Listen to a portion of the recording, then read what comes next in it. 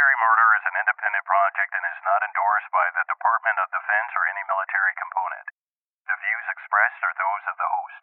The content of this podcast is not meant to be legal or medical advice. Warning: this episode contains graphic details of murder and is not suitable for young listeners. Listener discretion is advised. There are way over 500 people that have responded to Kelli's situation over there. There are a lot of people that are very touched by her missing. And that really does touch my heart that there are still people that care about what happened to her. And know that it wasn't cut and dried and just suicide. And that somebody somewhere does know. They have that piece of information, where the car was those 3 days, or where she was those 3 days, and whether or not it was just brought back. And I pray that God will get a hold of their hearts and they'll come forward and they'll help me find out so I can bring her home if they know where she is, whether she's with us or not. Anyway, it does help me some to know that there's that many people that care about what happened to her, because if this travesty could happen to her with the lack of what you want to call it, investigation or whatever, it could happen to other spouses, or whether they're male or female, it could happen to somebody else. That's another reason it needs to be brought to light, or either the case needs to be reopened, or either the person or persons that know need to come forward and just tell the truth. I know there was a lot that went on the next few days after she went missing. I wish no ill will. I just want to bring Kelli home. Chapter 1, A Missing Military Spouse on Okinawa. At 4:30 a.m. on Saturday, October 29th, the Okinawa police received a call from someone at the KADENA Office of Special Investigations, OSI for short. OSI was calling to let them know that they found the car of missing military spouse Kelli Abad. Her maiden name is Kelli Cribbs. 40 minutes later, the Japanese Coast Guard called the Okinawa Prefectural Police to ask if they had been notified about Kelli's car. As the sun rose over the island of Okinawa that brisk October morning, the Japanese police, together with OSI, searched the area where Kelli's car was found. Kelli drove a green Toyota SUV, and it appeared to have been neatly parked above the rugged cliffs of Cape Zampa. Outside the car, there was no sign of Kelli. There was no sign of a struggle. There was nothing. Because this involved the case of an American military spouse, OSI, together with the Japanese, would be handling the investigation. Although reports say it was a 50-50 endeavor, a Japanese authority told reporter Matt Burke that they were under the impression that OSI was taking the lead and that they would just be backup if they needed anything outside the base walls. By 7 a.m. that morning, the Okinawa police were interviewing passersby, and they were inspecting Kelli's car, and they even called in a cadaver dog. Nearby, rescue teams from the KADENA police station, the Nara fire station, and the military searched the coastline. They searched by helicopter, patrol boat, even jet skis. But there were no signs of Kelli. At the scene, authorities for some reason believed that Kelli went over that cliff by choice, but they never found torn clothing or anything else. Meanwhile, back at the car, authorities found items inside. Inside the car was Kelli's wedding ring, her ID card, her driver's license, her wallet, $6 in cash, a car key, and a note. The note was brief. It simply read, quote, "Love my kids, love my hubby and parents, bye," end quote. According to Kelli's mom, who spoke to me for this episode, the note was written on the back of a hard copy prescription written by a doctor. When authorities saw this note, they made up their mind. Kelli committed suicide by jumping over the cliff.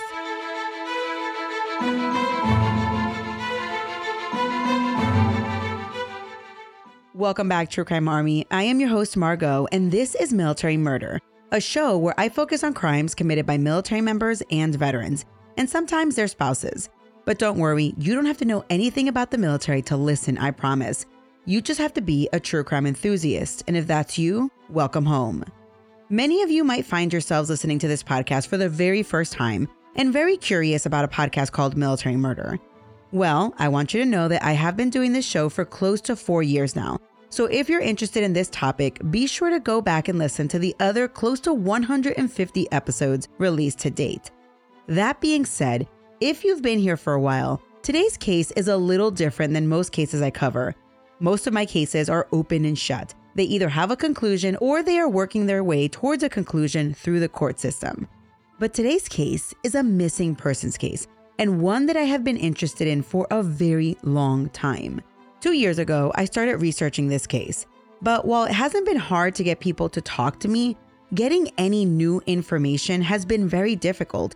And while everyone has a feeling that foul play is somehow involved, everything, absolutely everything, is circumstantial. But as we near the 12-year anniversary of Kelli Abad's disappearance, I wanted to release this 2-part episode in hopes that Kelli's mother and children could find closure. Today's case is about Kelli Abad, whose maiden name is Kelli Cribbs. So you may have seen her called by either name, but I want you to know that she is one and the same individual. Back in 2011, Kelli was an Air Force military spouse with 2 small children living on KADENA Air Base in Japan. When one Wednesday evening, after attending church off base at the Maranthana Baptist Church, Kelli seemingly vanished after returning to her on-base house, allegedly tucking her children into bed, never to be seen again. All on the heels of her husband finding a steamy Facebook message on Kelli's Facebook account. While Kelli's body has never been found, the Air Force Office of Special Investigation has ruled Kelli's case as a suicide. But Kelli's mom and many of the military spouses who knew Kelli and people who saw and spoke to her on the day she went missing have a hard time believing this conclusion. This 2-part series will have chapter headings because this story doesn't flow as easily as others that I have covered on the podcast. A quick disclaimer that no one has ever been named a suspect, and while suspicions run high when you look up Kelli's case either on Facebook or subreddits or comments absolutely anywhere, absolutely no one has been charged, and the Air Force has cleared Kelli's husband as a suspect in Kelli's disappearance. With that in mind, let's explore. Join me today as I tell you the story of the mysterious disappearance of Kelli Cribbs Abad. Now, let's dig in. Let's continue with Chapter 1, A Missing Military Spouse Overseas. On October 26, 2011, Air Force Technical Sergeant Vincent Abad, who goes by Vince, arrived at his duplex located on KADENA Air Base at approximately 6:30 p.m. When he arrived, the house was deathly quiet. Absent from the home was his 27-year-old wife, Kelli, and their 2 young children, 4-year-old Kyrie and almost 2-year-old Vincent Jr. Kelli and the kids were probably just on their way to Wednesday church service. It was a special occasion because that Wednesday, the church was doing some form of certificate ceremony for all the kiddos that finished up some form of church schooling, and little Kyrie would be receiving her certificate that night. In any event, as Vince walked around the house, he happened upon a computer that was opened to Facebook. It was allegedly Kelli's Facebook profile, and it was there that Vince saw some messages between Kelli and a man named David. David was allegedly a firefighter from Georgia, which is where Kelli was originally from. Vince read the messages, and from what I've read from reports and reporting, the messages were pretty steamy, and they appeared to be romantic in nature, which made Vince mad. According to Vince's missing persons report, Vince then went to the Maranthana Baptist Church located in Shibana in Okinawa City to confront Kelli. It also appeared that Vince and Kelli had been seeking marital counseling from one of the pastors at this church. According to Vince's account of events, he went to the church that evening, he saw the kids briefly, then asked to speak to the pastor of the church after the service. The pastor's name is Robert Monteith, but he went by Bob, so I'm going to refer to him as Pastor Bob. After the service, while Vince was meeting with Pastor Bob, Vince got on the phone with Kelli and an argument ensued, whereas by 9:07 p.m., Kelli allegedly yelled at Vince that she was going to commit suicide and immediately hung up the phone. It's unclear if Pastor Bob heard Kelli's voice and actually heard her say anything to that effect, or if that's just what Vince relayed to Pastor Bob. I've personally tried reaching out to Pastor Bob for clarification, but have not received a response. In any event, the call prompted Vince and Pastor Bob to get up in a frenzy and race to KADENA Air Base where the Abads lived. For some unknown reason, Pastor Bob got in the car with Vince. They rushed to KADENA Air Base, but they must have not been in that much of a hurry because Pastor Bob didn't have access to base, and Vince had to stop and get him a base pass, which, if you've been in the military, you know that this can take anywhere from, at minimum, 5 minutes to 15 minutes, give or take, depending on the time of the day. Then, once he got the base pass, according to Pastor Bob, when they arrived at the house, it was between 9:45 and 10 p.m. The house was pitch black, and Vince commented that Kelli's car was missing. Vince then parked the car and rushed inside, going directly upstairs to check on the kids. Pastor Bob stayed on the first floor until Vince came downstairs and reported that the kids were fast asleep, but Kelli wasn't upstairs. Vince and Pastor Bob chit-chatted for a little bit, and then Vince showed Pastor Bob the steamy Facebook messages that made him upset at Kelli. The pair waited and waited. Apparently, they were waiting for Kelli to return home. Eventually, as it got later, Pastor Bob called one of his staff members to come pick him up, and he left the Abad residence around 10:30 p.m. Then, Vince just waited all through the night at his home while the kids slept. By 6:30 a.m. the next morning, when Kelli hadn't returned home, Vince called base security forces and reported Kelli missing. By 2:45 p.m., at the convincing of the base police, Vince made another missing persons report, this time with the Japanese authorities. At some point, Vince called his mother-in-law, Janice Cribbs, who lives in Georgia. And this is what Janice had to say about that interaction. I get confused with their time, because it's like 12 to 14 hours difference. So I was really confused about all that because, we had talked to her on Tuesday night, which was already Wednesday morning. Okay. So he must have called me Thursday morning. I never did figure it all out because he said, well, have you talked to her? Have you talked to Kelli? And I said, no. And he said, well, she didn't come home last night. That's what he said. And I said, what? He said, no, she didn't come home last night. And I said, what? Well, you've got to call her friends. You've got to do something.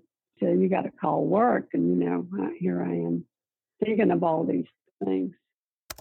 The timing of when Vince called Janice is a bit fuzzy to her because there is a 13-hour time difference between the East Coast and Okinawa.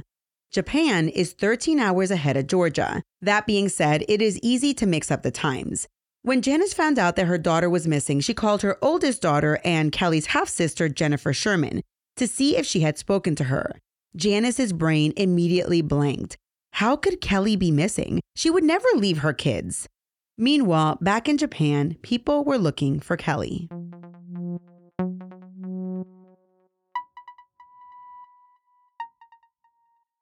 Chapter 2. Who is Kelli Abad? You think when you have a child, you'll have them forever. You don't think when you have them that, I'm only going to have them for X amount of years. What could I have done different if I had known? Kelli Abad was born Kelli Danielle Cribbs on September 14, 1984. Kelli was born in Savannah, Georgia, but she grew up in Brooklet, Georgia, about 50 miles inland. According to her half-sister, Kelli grew up in the country. She lived on a 100-acre farm, and if she wasn't there, she was usually at her grandparents' farm that consisted of 60 acres. Kelli had a few half-siblings. Her oldest half-sister, Jennifer, was 14 years older than Kelli. Kelli also had 3 half-brothers in between who lived with their biological mother out of state. And Kelli lived at home with her 4th brother. They shared the same mom and dad. They were pretty close, and her brother would take a spin in the wagon and whatnot. This is Janice. She was raised on the farm, and she took up a lot of time with her grandma, with elderly people. And, she was very tender toward people that were crippled, that had issues, mentally crippled type folks. And she later went into the medical field, being a nursing assistant, and then later being a medical assistant and those kind of things. But anyway, she played the piano. She played the flute in school, in the band. She was outgoing. She liked to talk. She would give you the long version of things, usually not the short one. And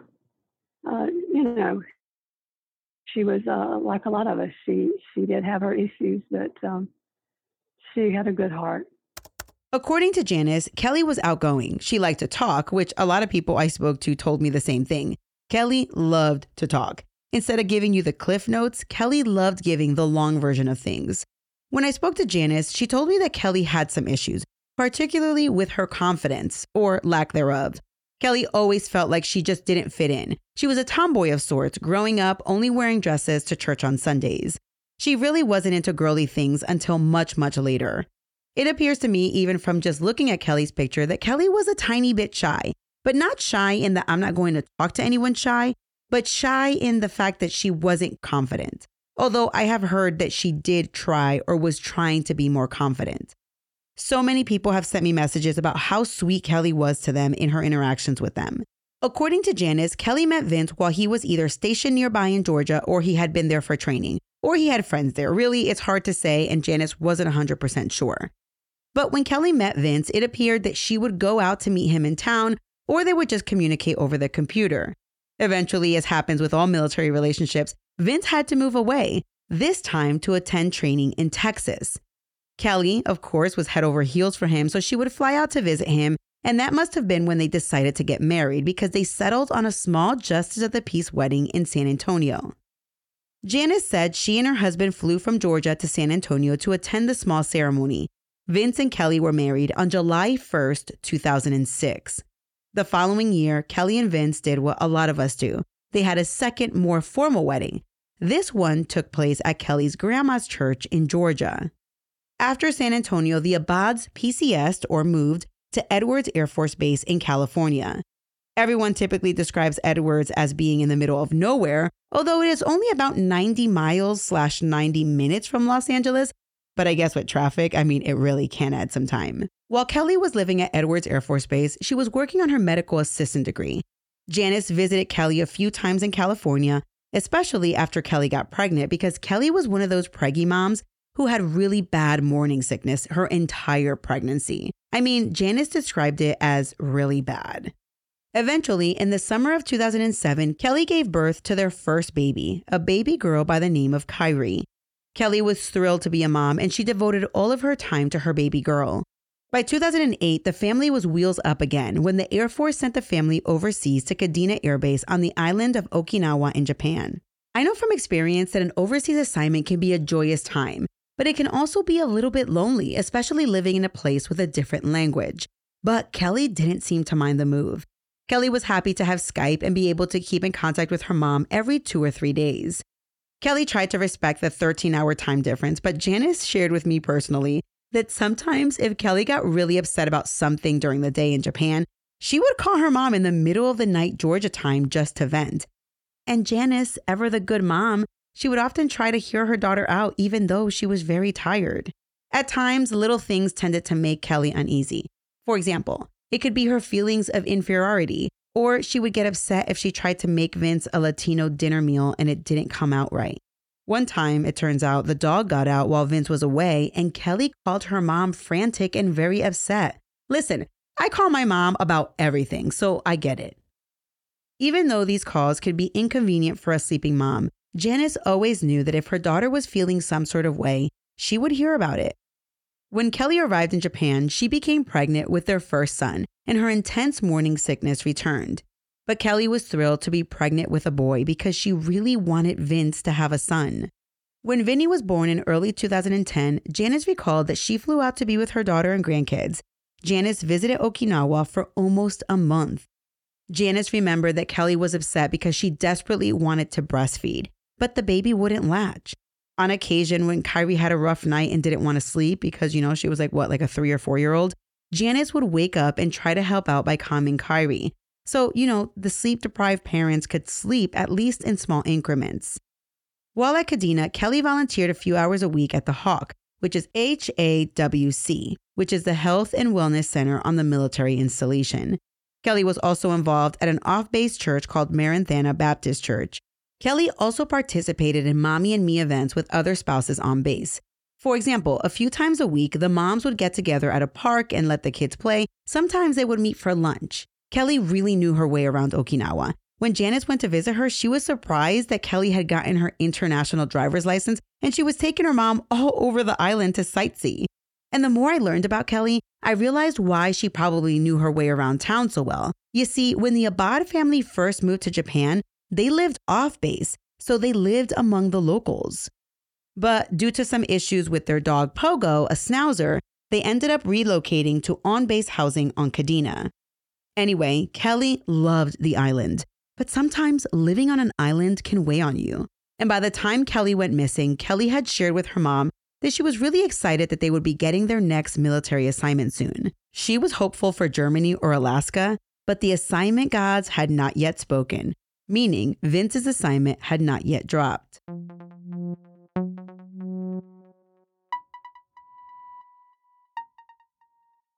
Chapter 3. The Day Kelli Went Missing.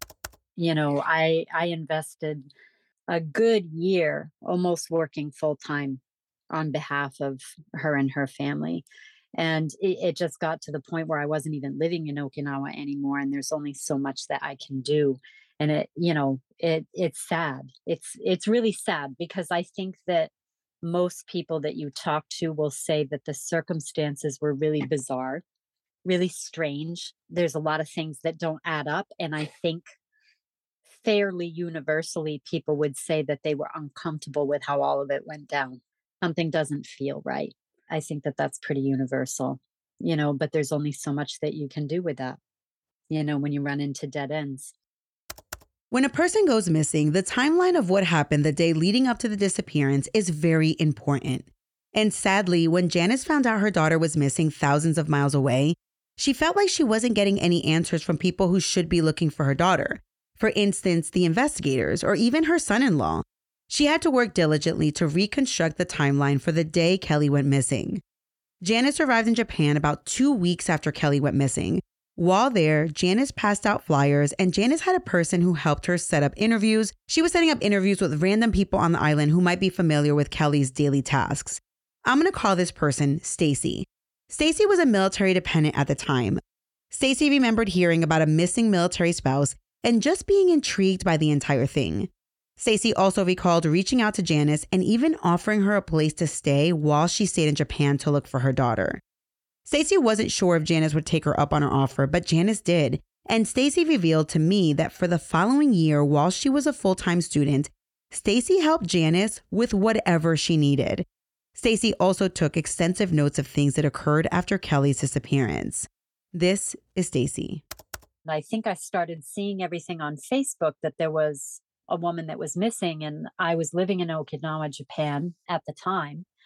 So naturally, the case really caught my attention. I was pretty glued to it, trying to figure out, wow, where did this woman go? And then all of a sudden, they found her truck and the note and everything. I'm trying to remember whether I connected with the mother before they found her truck or after. But I did reach out to her and just said, we have a home in Okinawa, Japan. If you want to come here, you are more than welcome to stay with us. I will, help you the best that I can. At the time, I wasn't really working. I was a student full time. And so I thought, okay, I can put my attention here. And I wasn't sure if she would respond to that or not, but she did. And I ended up really helping her personally quite a bit for at least a year. And when she came to Okinawa, she stayed with us for a little bit. And she also had a little hotel area, and I would help her with visitations with the kids. So I did get to meet Vince. I also organized some meetings with the local media and things like that. And I would help Miss Janice attend those meetings, and also printed up enormous batches of files and basically papered the entire island with missing persons files and trying to connect with people who have talked to her, or any information that Janice gave me, I would try to follow up with. If she told me about people or places or things, I would try to follow up the best that I could with any resources I had on island. And that was pretty much my role, but it was more supportive than anything, and just really trying to reach out. Well, we also did a few searches too. We did organized searches just based on things that were told, like what she was wearing and where things were found, or places she used to go and places she would visit, and all kinds of strange tips that would come in, but nothing ever really added up. A core group of us that really became close friends through this. We all became pretty entrenched in the case and served Miss Janice in various different capacities when she was here in Okinawa and then when she was back in the States as far as coordinating information and getting it back to her, especially because she was grieving and that can be really intense emotionally. And we would all kind of take turns with trying to help her and get as much information as possible. When we had the searches, it never really felt very effective. There were a couple people within the military that also held searches and like up around the rocks and, like climbing gear and stuff like that to try to get down and see where she might be. We did things more based off of whatever Janice would say. Like, I remember she used to like this park, so we would go to that park, or, they said somebody saw Kelli here. Can you go over here and ask people? Can you ask questions? And we would go and we would take pictures and we would look in strange places or premonitions that people had. As you heard, while Janice was in Okinawa, she conducted her own interviews with neighbors and friends, and even reached out to security forces who surprisingly seemed to be running this missing persons investigation. If you know anything about military investigations, while there are many investigative bodies in the military, the two main ones are security forces and OSI. That's for the Air Force. To simplify their roles, I will simply say that security forces, they are the military police for the Air Force, and they do have an investigative arm called SFOI, Security Forces Office of Investigations. And this arm investigates petty offenses, or basically misdemeanor offenses. OSI, on the other hand, is the head honcho of investigations, and they take care of all the heavy hitters, aka felony level offenses, murders, rapes, robberies, that type of stuff. Well, knowing this, it might be shocking to learn that security forces was taking the lead on investigating a missing military spouse overseas. Kelli's mom, of course, felt that maybe OSI should have taken the lead. Heck, she felt the FBI should be involved as well. You have a missing American in another country. The following is what I have pieced together from my conversations with Janice, from seeing email communications from Pastor Bob and email communications between a security forces investigator and Janice. I also used my personal communications with reporter Matt Burke to inform this timeline. Wednesday, October 26, 2011 was not looking like it was going to be a typical day for the Abad family. Kelli's car was having some issues, something about the transmission or something. Kelli woke up, got the kids ready that morning, and took Kyrie to preschool. Kyrie did a few hours at the Maranthana Church throughout the week, and this was one of her school days. Kelli returned home and Skyped with her mom and dad, who were living in Georgia. When we were talking to her on Skype that morning, which was night here, Tuesday night here, Wednesday morning there, she'd already taken Kyrie to pre-K at Maranatha, and she had Benny with her. So we visited with both of them. She was having trouble with her car, and she was telling her daddy about it, and he was telling her what to do. Yeah, I don't know if it was the transmission and he told her what to do. And then during that call, Vince was flying around because they have to get in so many hours, and he was flying. Well, he called, and he told her, take the car back to work where I work and change it for the van. I think that's what he said. So anyway, apparently that's what she did. Janice overheard Kelli tell her pops about her car troubles, and poor Larry, a million miles away, was trying to instruct his daughter on what she needed to do to get it squared away. And the grandparents were also very happy to be able to see little Vinny on video. Vinny had had some issues with his walking in his young life. He wasn't even 2 at the time. And Kelli was excited on this particular day because he had been fitted for some new shoes that were supposed to help him walk. During the Skype call, Kelli also told her mom that she was excited for the upcoming PCS. She wasn't sure where they were going, but she was hopeful for Germany or Alaska. Janice asked Kelli if there was any chance they'd be moving to the Carolinas, and Kelli scoffed. Mom, that's way too close. Presumably, she said that because she was talking about not wanting to be so close to home. Kelli told Janice that she'd have to get the kids some new clothes for the big move because they were outgrowing their clothes. Kelli told Janice the weather was getting chilly in Japan and then asked her mom to get her some Ugg boots. Janice was like, how much do these Ugg boots cost? And when Kelli told her mom was outraged at how expensive they were. Same girl, same. Janice just kind of chuckled and she was just like, we will talk about it. Kelli told her mom about the ceremony at church that night and how Kyrie would be getting her certificate. Janice remembers that during the Skype conversation, Vince called the house. So Janice assumed that at some point, Kelli went and exchanged cars with Vince, although no one has been able to confirm this for me, meaning that Kelli took her car to Vince's job, picked up Vince's car, and took that with her. Through Janice's personal sleuthing, she learned that Kelli went to the Hawk that day for some volunteer work. Then afterwards, she swung by the preschool to pick up Kyrie.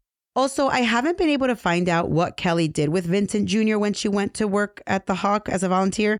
Maybe a neighbor watched him. Maybe she took him with her. It's really unclear, but not crucial for the storyline. But it is something that I continue to wonder. According to one of Kelli's neighbors, Kelli and the kids got back to base housing around 3:30 p.m. that day. And when Kelli got home, she and the kids and the neighbors played outside until roughly 5 p.m.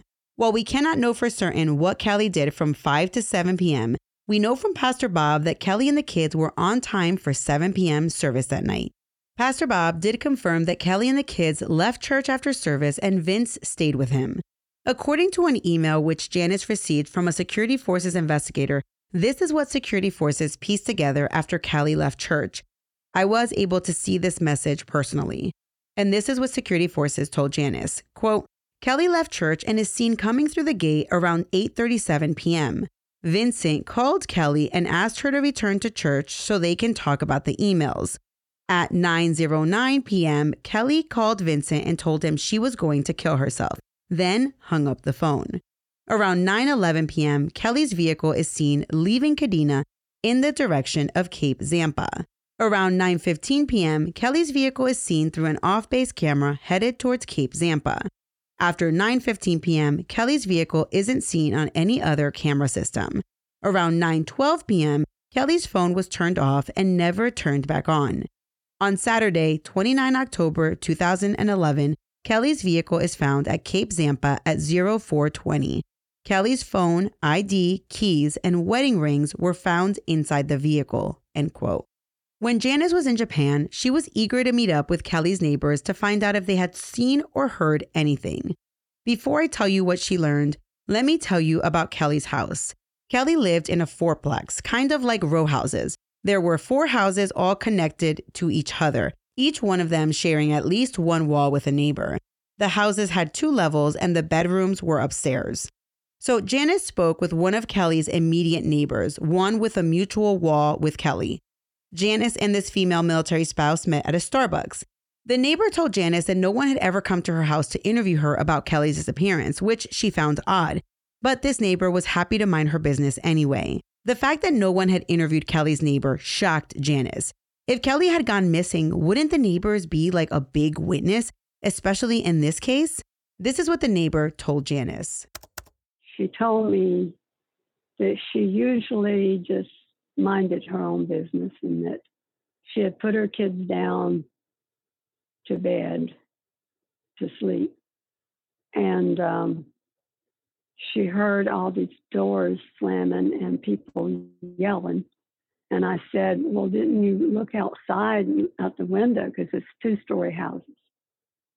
And she said, well, no, I just thought it was a bunch of kids roaming up and down the street, and I try to mind my own business.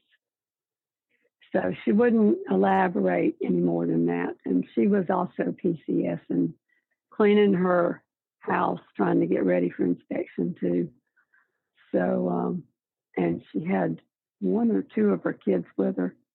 We met in the coffee shop, Starbucks. This neighbor really seemed to just not want to get involved. I was interested in talking to this neighbor myself, but when I spoke to Janice about it, she told me that the neighbor passed away within a year or 2 of Kelli's disappearance due to complications from an illness. I confirmed this with another close neighbor of Kelli's. The day after Kelli went missing, one neighbor told Janice that Vince basically just saw her and asked her, quote, Kelli's gone, have you seen her? End quote. It was very just nonchalant. Another interesting fact about this case is that Kelli had made future plans. She had plans to meet up with a friend for lunch the following day. And on the day that she went missing, she responded to a Halloween party invite requesting more information. She was wondering about the time and location of the party and also wanted to know if she could bring the kids. Janice also recalled that in preparation for Halloween, which was less than a week away from her disappearance, Kelli had already purchased the kids' Halloween costumes. In preparing for this episode, which is unlike most of the cases that I cover, which are solved, I got to wondering how long it would take from when Kelli drove onto the base until she got home. She was seen driving into the base at 8:37 p.m. I spoke to one of her neighbors. So real quickly, let me explain what I learned about the housing as I indicated. Kelli lived in Stillwell Park. It was the fourplex, and they were all numbered A, B, C, D. So one neighbor who spoke to me, JC, she told me that it would take approximately, 5 to 10 minutes to drive from the gate to Kelli's house. Now, of course, there are various gates that Kelli could use, but we don't know which one specifically they did. But that's what she told me as a time frame. So let's assume that Kelli and the kids drove through the base from church at 8:37 p.m. It took her, let's split the baby and say 7 minutes to arrive home and park. That puts her at 8:45 p.m. She then has to get a 4 and 1-year-old into the house and changed into their pajamas and then into bed.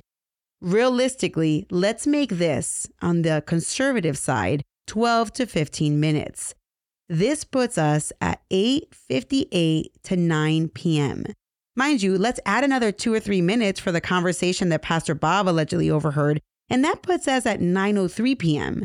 Then, we are to believe that the kids stay in bed and fall quickly to sleep while Kelli gets back into her car and drives off the base at 9:11 p.m.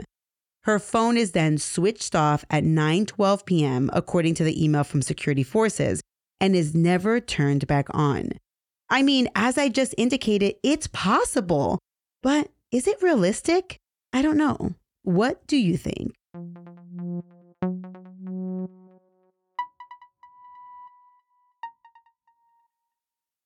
Chapter 4, The Car. Kelli's car was found at Cape Zampa. Cape Zampa is the westernmost point of Okinawa. It's a roughly 35-minute drive from KADENA Air Base, and the Cape hosts the Zampa Lighthouse, which is the tallest lighthouse on the island. The cliff from Cape Zampa has a pretty steep drop at 31 meters, which is a little over 100 feet. And it was at Cape Zampa that Kelli's car was found. Finding Kelli's car should have felt like a big break in Kelli's disappearance. However, it just added to the mystery. You see, Kelli went missing on Wednesday night. She was reported missing on Thursday morning, and allegedly everyone had been out looking for Kelli. Honestly, I don't really know what that means, but that's what I've heard.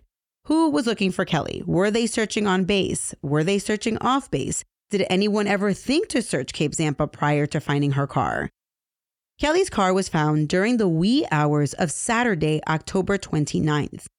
Inside the car were many valuables: Kelli's wedding rings, her ID card, her driver's license, her cell phone, and a note. The note read, quote, "Love my kids, love my hubby and parents, bye," end quote. Was this a suicide note? Was it just a note that happened to be in the car? Was the note even written by Kelli? According to reporter Matt Burke, who served as a liaison at one point for Janice, the Okinawa police conducted handwriting analysis on the note and it was inconclusive. Additionally, the Japanese authorities have confirmed that there were no writing utensils in the car. So if Kelli did write it, did she write the note at home and then leave the pen? If she did in fact jump from the cliff, as investigators wanted Janice to believe, did she take the pen with her? Janice doesn't tend to believe that this is a suicide note. She describes Kelli as very long-winded. If a regular person could say something in 10 words or less, Kelli would use 100 words. So why, in her last message to her kids, would she keep it this brief? But the note wasn't the biggest mystery. The biggest mystery is that when a KADENA Air Base military spouse heard that Kelli's car was found at Cape Zampa 3 days after she went missing, she did not buy the suicide angle. But she wasn't just incredulous because she thought Kelli would never kill herself. No, she didn't even know Kelli. This military spouse couldn't believe this narrative because this witness had been at or near that exact spot where Kelli's car was found a night earlier, and she hadn't seen Kelli's car there. Wait, what? So the question became, where was Kelli's car for 3 days? This witness is Bernice Whitmer. When Bernice Whitmer realized that she was holding on to crucial information about a missing military spouse, she was eager to let investigators know. Bernice told reporter Matt Burke that she called OSI in the early days of the investigation to report what she knew and the fact that she was at Cape Zampa until 11 p.m. on October 28th, and Kelli's car was not there that night. Bernice left messages with agents, and no one ever got back to her. Eventually, Bernice's husband was PCS'd back to the U.S., and she just kind of forgot about Kelli and everything in the chaos of life. In fact, everyone basically stopped talking about Kelli's case, and Bernice just figured they found her. But it wasn't until she saw Janice posting about Kelli on Facebook that she realized that Kelli was still missing. As luck would have it, or thanks to the PCS gods, Bernice and her spouse PCS'd back to Okinawa years later. And this time, Bernice did not forget about Kelli. In the fall of 2016, 5 years after Kelli went missing, after thinking about Kelli for all those years, Bernice walked into the KADENA OSI office and filled out a statement about what she saw back in 2011. Around this same time, Janice Cribbs had provided a power of attorney to an Okinawa-based reporter, Matt Burke, to allow him to look into Kelli's case. Specifically, they were trying to obtain any records that he could about Kelli's disappearance. Matt Burke worked with the Okinawa police, and he was able to gather some information. And just to be clear, Matt did not look at any Japanese files. He basically just acted as a family member would act if they had questions. A Japanese police representative met Matt and allowed Matt to ask any questions he wanted.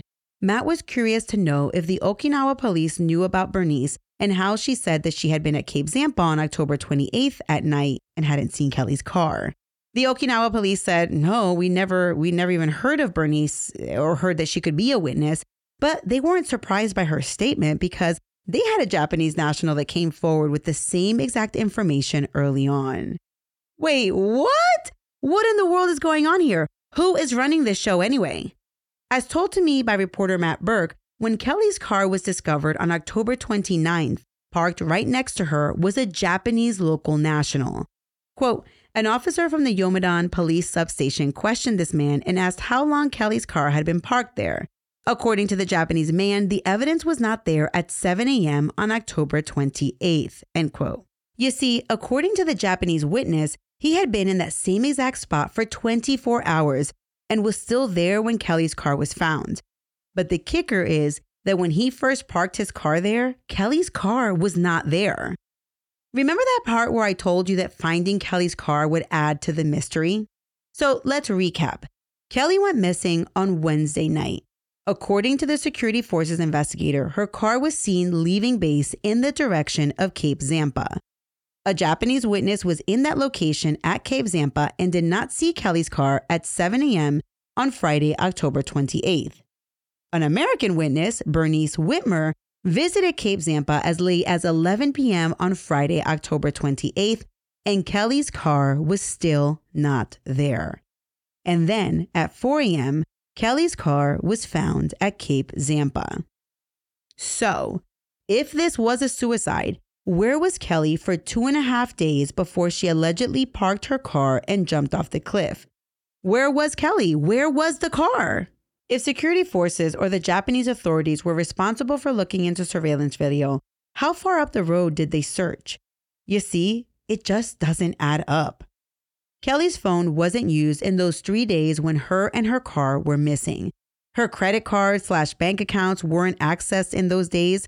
What happened to Kelli? When I chatted with Matt Burke, who is familiar with Okinawa and is aware or has been to Cape Zampa, he has a hard time believing that if Kelli jumped from that cliff, she would have been able to jump with enough oomph to miss the jagged rocks on the side of the cliff. Matt provided me with some examples of people being swept out from Cape Zampa and their bodies being quickly recovered. He wrote, quote, in October 2016, 3 service members in 3 separate incidents were lost in the area of Anna Village's Maida Point, 3 miles from Zampa.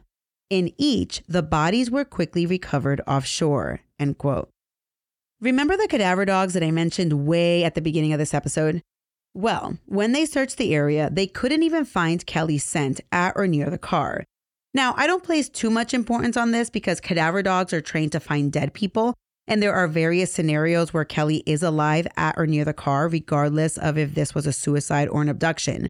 But I did want to mention the dogs since I know the Okinawa police brought them out there. According to what Matt Burke has told me from his discussions with the Okinawa police, none of the searchers found any evidence of Kelli in the area. Not on the rocks, not on the side of the cliff, not in the water. Matt Burke interviewed Bernice about this odd fact, and she seems to think that it's impossible that if she jumped, they didn't find any sign of Kelli. She told Matt, quote, as tiny as she was and the way those rocks go down, they would have found something, torn clothing, torn flesh, something, end quote. Now, because you are indoctrinated in the true crime army, you're probably wanting to know about fingerprints. When investigators did a fingerprint sweep of Kelli's car, they found one fingerprint. One mother-flipping fingerprint inside the car of a woman with 2 small children. Now, if this does not scream WTF, I really don't know what else to say. Authorities compared this one print to the husband's print because, they probably thought # the husband did it. But let's not forget, Vince had a pretty solid alibi with Pastor Bob. And the sole fingerprint was not a match to Vince. Although even if it had been, he's the husband. He's probably been in the car a million times.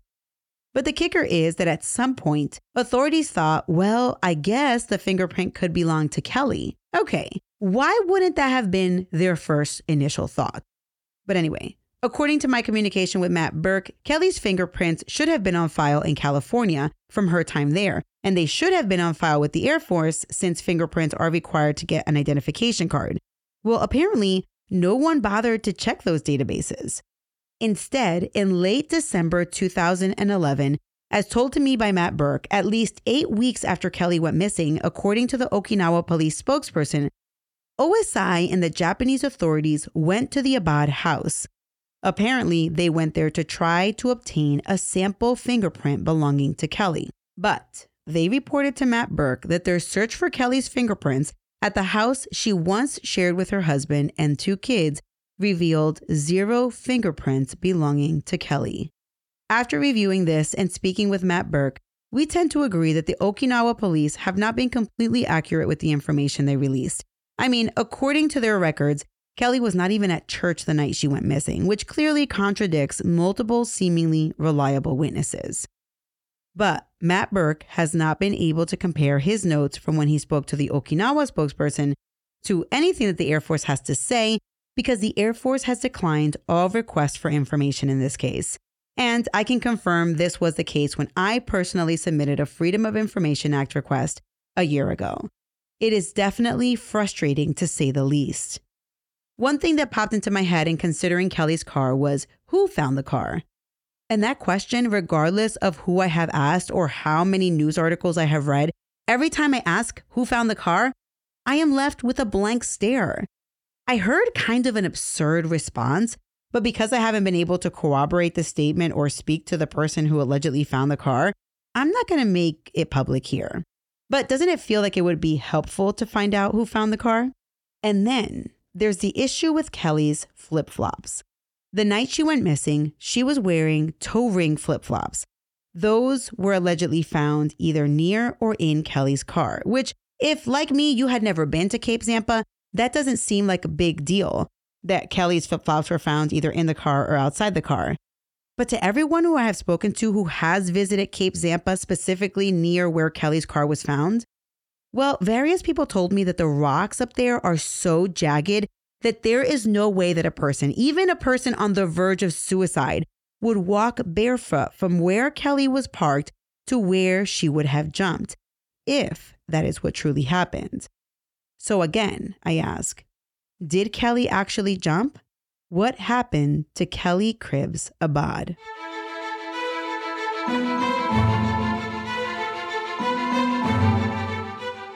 Kelli's missing person story is complex, and because of this, I will bring you part 2 of this story next week. But you won't want to miss the remainder of the chapters where I will discuss Kelli and the other military spouses around her, Kelli's husband Vince. I dive into a shocking discovery asking, was Kelli keeping a secret? And I discuss the final chapter, where no one's talking, but everyone's talking. You won't want to miss part 2. In the next few days, I will be releasing part 2 a little bit early for any of my Patreon or Apple Premium subscribers. Before I go, I want to thank all the people who spoke with me to prep for this episode. I started my research on this case over 2 years ago, always hitting a snag, always feeling like I wasn't capable of telling Kelli's story.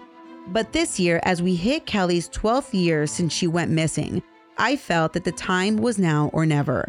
Thanks to Janice and Jennifer, Kelli's mom and sister, for allowing me to tell Kelli's story. Thank you to Jeff Smith, a concerned Marine veteran who has conducted various searches for Kelli on the island. He has also met with OSI and many Japanese investigators to try to get an update on Kelli's case. Thanks to Kate, Sam, Jessica, Bridget, Cheryl, and Bernice for filling in giant gaps and helping me to understand military spouse culture at KADENA. Thanks to Matt Burke and Kristen Davis, who agreed to chat with me about Kelli's case. They are both reporters. And I owe a big thank you to Stacy, not her real name, who took hours to describe to me the first few weeks of the search for Kelli. Her detailed notes really helped to paint a picture for me, and you'll hear some more about those notes next time. In addition to my interviews with various people, I used various court filings to inform this story, such as police reports and statements and divorce filings. I also used articles from Stars and Stripes, NBC News, and CNN. I also spoke to Marissa from the Vanish podcast, and I listened to her episode on Kelli. Before you leave today, please do me a favor and click that subscribe button. It's free wherever you're listening, and it allows you to be notified as soon as I upload a new episode. You're either going to see a little check mark or a star. Military Murder was created by Mama Margot Production. Shout out to all my supporters through Patreon and Apple Premium. The executive producers for this episode are Jen, Tina, Alicia, Falcon13, Nicole, and Myrtle. Our newest Patreon associate producers are Daniela, Neil, Makita, M, and D. Gates Cat. Our newest Patreon assistant producers are Chanel, Anne, Carla, Martha, and Megan. The theme music was created by Ty-Ops. Until next time, remember, you never really know what someone is capable of, so remain vigilant always. You have a fabulous week, and I'll keep digging to bring you the conclusion of this missing person story next week.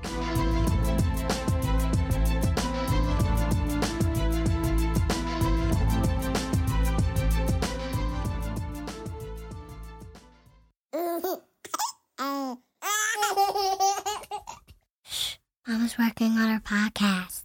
I don't want to.